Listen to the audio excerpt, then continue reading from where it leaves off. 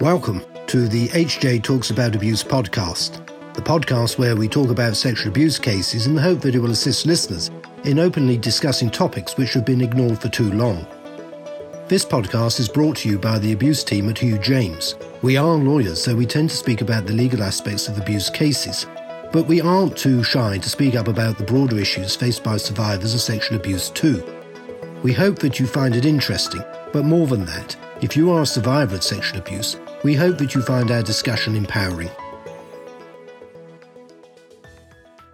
Hello, my name is Alan Collins. I'm the partner who heads up the abuse team at James, and I'm joined by my colleagues Kathleen Hennessy and Hannah Hodgson. Hi, everyone. Hi, Alan. Hi, Alan. Hi, Hannah. Welcome to this latest podcast. And before we get underway, I need to remind everyone that we are discussing sensitive issues concerning child abuse, and of course that can be upsetting. And so if you feel that the content may be distressing in any way, now's the time to switch off and go and do something else. Otherwise, please do stay with us. In this podcast, we are going to be discussing the spread of AI-generated child sexual abuse images online and all the issues that flow from that and the challenges that are being faced by law enforcement, government, and so on. I think we've spoken in the past about the reality for perhaps those on the side of law and order are always having to try and catch up with the latest developments in crime when it comes to the generation of sexual abuse images, and in particular those concerning children. And of course, many of you will be familiar with the UK's Online Safety Act and the purpose behind that to try and get ahead of the curve, so to speak.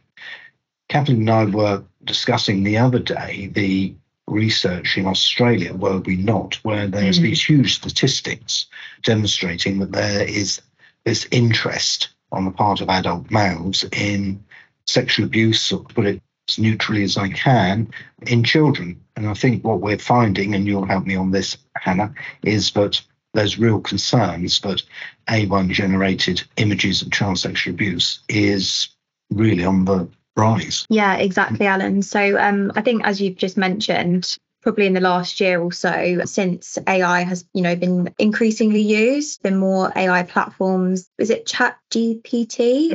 Has been a really popular one that came into force last year.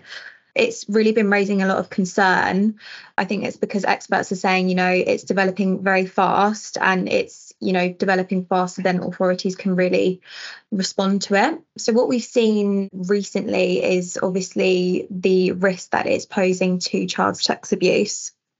We've seen this week new data being released about the increase of AI being used in schools to create child sexual abuse images. So stopping you there, Hannah, perhaps you can answer this, Kathleen. I don't understand. So how is it that this technology, A1 technology, can be used by these offenders to create these images? How does it? As I understand AI, it's obviously artificial intelligence, and it can really quickly generate pretty much any data that you want it to. As I understand it, once you have submitted a picture or any data to AI, it's sort of out there forever. And then anyone else who uses AI can then use that to change the images. So I know a lot of people, concerning children, say they're saying basically, because I've seen a lot of things on TikTok saying, use this AI app to make it, you can make a picture of yourself to see what you'd look like as an elderly person or as a young person. And I've seen a lot of people say, well, no, actually don't do that, because once your face is on there, people that can then use that to create harmful images. That's how I understand it. Yeah, I mean, that's my understanding as well. I don't know, obviously, the ins and outs of the technology and how it works. But I think it's kind of similar to deep fakes, isn't it, really, that are used sometimes, in that they can take an image from the internet of a child and then use that, and however these platforms work, to be able to manipulate that child, their image, into sexual abuse being perpetrated upon them. Well, I remember quite a few years ago now going on a course run by the police, and they were showing us what I think everyone in the audience, being included for, were innocent birthday party photographs. It was just, kids, what seemed to be like a birthday party. But apparently the police were able to tell from these photographs, which, as I said, looked like perfectly innocent photographs of this child's birthday party. There's lots of children, there's cake and food and all the rest of it. And there was also some adults in the background. One assumed they were parents or relatives, or the police were explaining how these were particular photographs taken for the pure purpose of then circulating somehow or other on the black web, or whatever it was called at the time, so that Pictures of the children. yeah, pictures of the children, so that they could be adapted in some way, or children sort of marketed in some way, so you're sort of extraordinarily awful, just it's beyond all comprehension. So it sounds to me as though this is the 2023 upgrade, quote unquote, on what was going on, or what has been going on for quite a number of years now. I mean, I think it's really frightening to think that any image that's out there could be used, or an image of your child could be used to perpetrate sexual abuse on the image itself. And, I think it's something that some parents are aware of, maybe not all, in terms of posting pictures of their children on social media, Facebook, Instagram, TikTok, etc. But maybe there isn't as much awareness of that as there potentially needs to be. But there also appears to be the fact that youngsters are doing it themselves. Yeah. But I was thinking about that, and I think that kind of speaks to, or in my mind, what I first thought of was kind of the sexualization of children from a very young age and what they're being exposed to online. I think there's some data around children see their first pornographic image on Twitter, i.e. X, of all places. And often, that's younger than the age of 11, they're seeing, pornographic images. So, there's lots of research and data into the huge number of sexual assault cases involving young people that are involving strangulation, which are things that they're seeing on extreme pornography, or anal rapes, et cetera, which things that they're seeing on pornography. So that speaks to what children are being exposed to, that then in turn maybe perhaps desensitizes them to the idea of creating AI showing child sexual abuse. Terrifying. And so what's being done? There's been a lot of child protection charities. So I know the data that I found online was released by UK Safer Internet Centre. So they are basically urging schools to put better filtering and monitoring systems into effect to try and block illegal material coming into devices that are in their schools. I guess it's really difficult.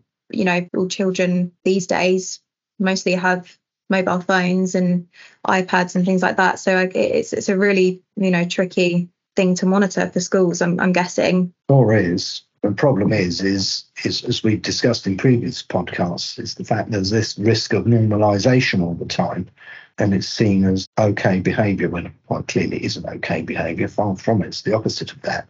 It's the way these things are sort of presented and what is being done visibly and vocally to say, no, it's not okay.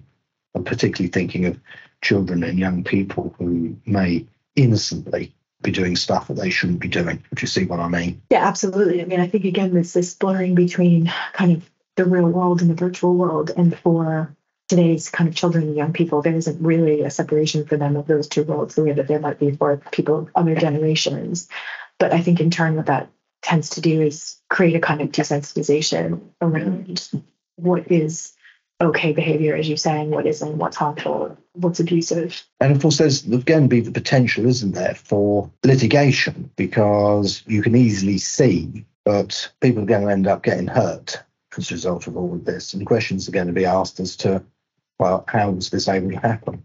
And I think the pressures are so great on IT companies, web providers, web hosts, and all this kind of thing, that if their action ends up proving to be inadequate, someone somewhere, whether in the UK or the States or elsewhere, is going to start looking at litigation. Yeah, there was an article on the BBC, I want to say last week, and the name escapes me, you might know. It was a kind of online chat forum that ended up being shut down.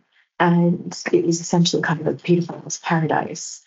And it was started by this young guy in the States And some lawyers in the States took on the case and they used a kind of novel legal argument. In this case, the legal argument was that the design itself of the platform was defective and therefore exposed children to grooming and abuse. And I thought that was a really interesting argument. Yeah. And I wonder if that's a kind of a legal avenue moving forward. Perhaps in this country, obviously it's been done in the US. I can't recall now whether that case actually went to trial. I think the plaintiff was awarded quite a sizable sum of compensation.